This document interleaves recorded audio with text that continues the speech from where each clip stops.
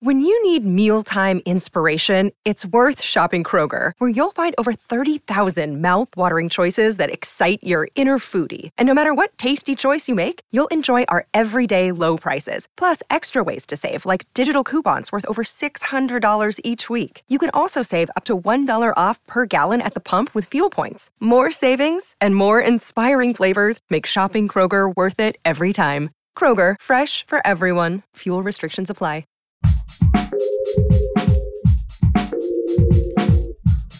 What if you could become a better person, not by working harder, but by allowing your inherent goodness to take the lead?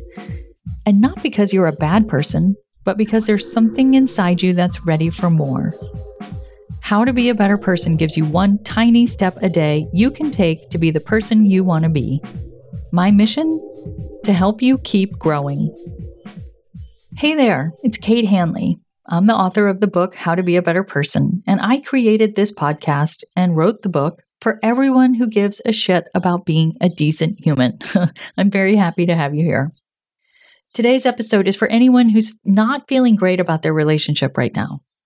While there are many valid reasons why this might be so, there's one reason that I think you may not be considering, and that is COVID.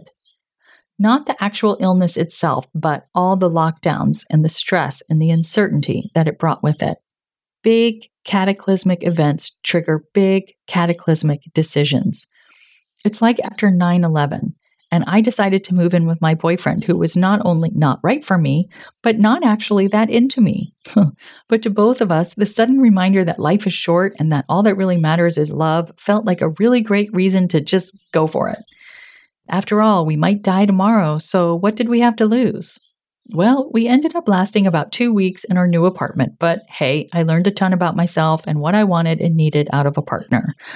I do absolutely believe that there's always a lesson in the tough times, but let's just be conscious of how the context of what's happening in the world affects us personally, both as individuals and today, especially, we're considering how it affects us in our relationships. The big cataclysmic event that we just lived through brought a similar level of stress and uncertainty as 9/11, but it also came with a lot of together time. Like way more together time than any couple or throuple or whatever your jam is really ever ought to spend together for such an extended amount of time. It's like COVID prematurely aged all of our primary relationships. If your relationship was in its early 20s, when the pandemic started, now it's a 40-something who's wondering why they can't have more than one glass of wine without waking up in the middle of the night.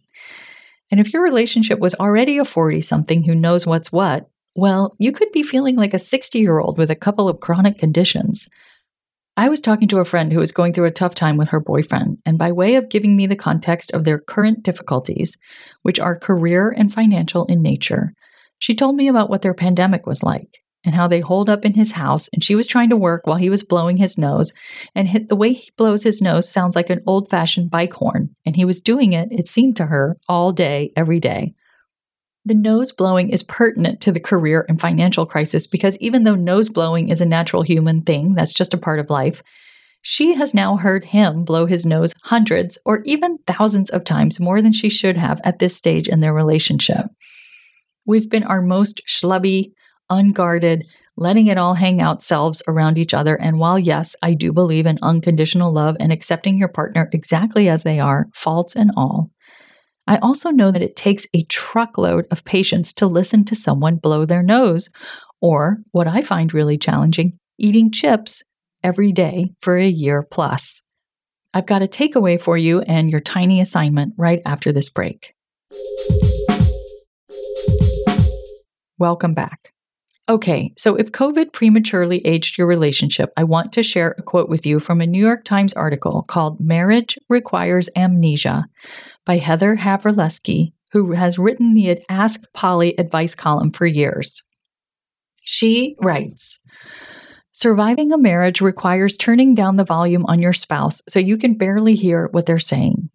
You must do this so your spouse's various grunts and sneezes and snorts and throat clearings don't serve as a magic flute that causes you to wander out the front door and into the wilderness, never to return. And that's just in non-pandemic marriage. Throw in COVID, You got to turn down the volume and maybe forget to put your contacts in for a little while. Just a little while. Right now, it's hard to know. Is the thing that's bothering me really bothering me? Or have we just spent way too much time together and need a little space? If distance makes the heart grow fonder, well, lockdown may very well have made your heart grow more annoyed, simply because of too much togetherness. So, before you go making big relationship decisions or telling yourself that you've just grown apart, take advantage of the fact that the world is opening back up to give yourself some distance. Go visit a friend or a family member. Take a solo trip. If you're both still working from home, maybe start working at the library or the coffee shop or the co-working space. Give your ears and your nervous system a break from the sound of them eating chips and blowing their nose for a good long while, enough to try to bring your together time back into some sort of balance. Take some physical space where you can and let your heart grow fonder.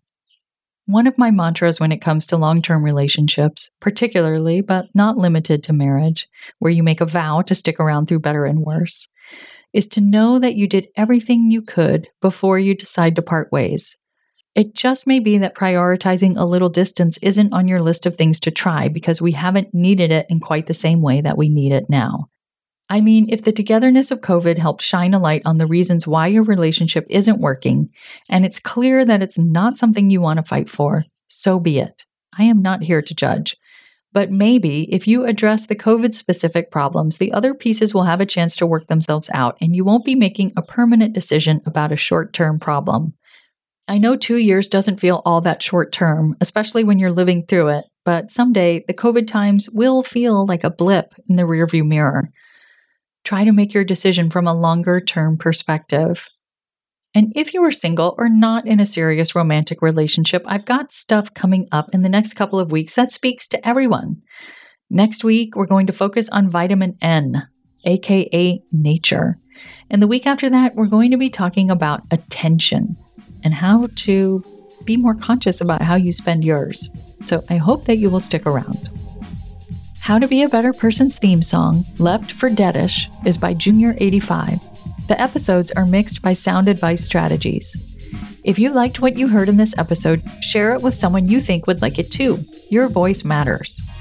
Also, How to Be a Better Person has an official newsletter that sends the past 5 episodes and a well-chosen meme to your inbox every weekend. Sign up at beabetterpersonpodcast.com and click on Get Podcast News. I also love to hear from listeners. I mean, I love it.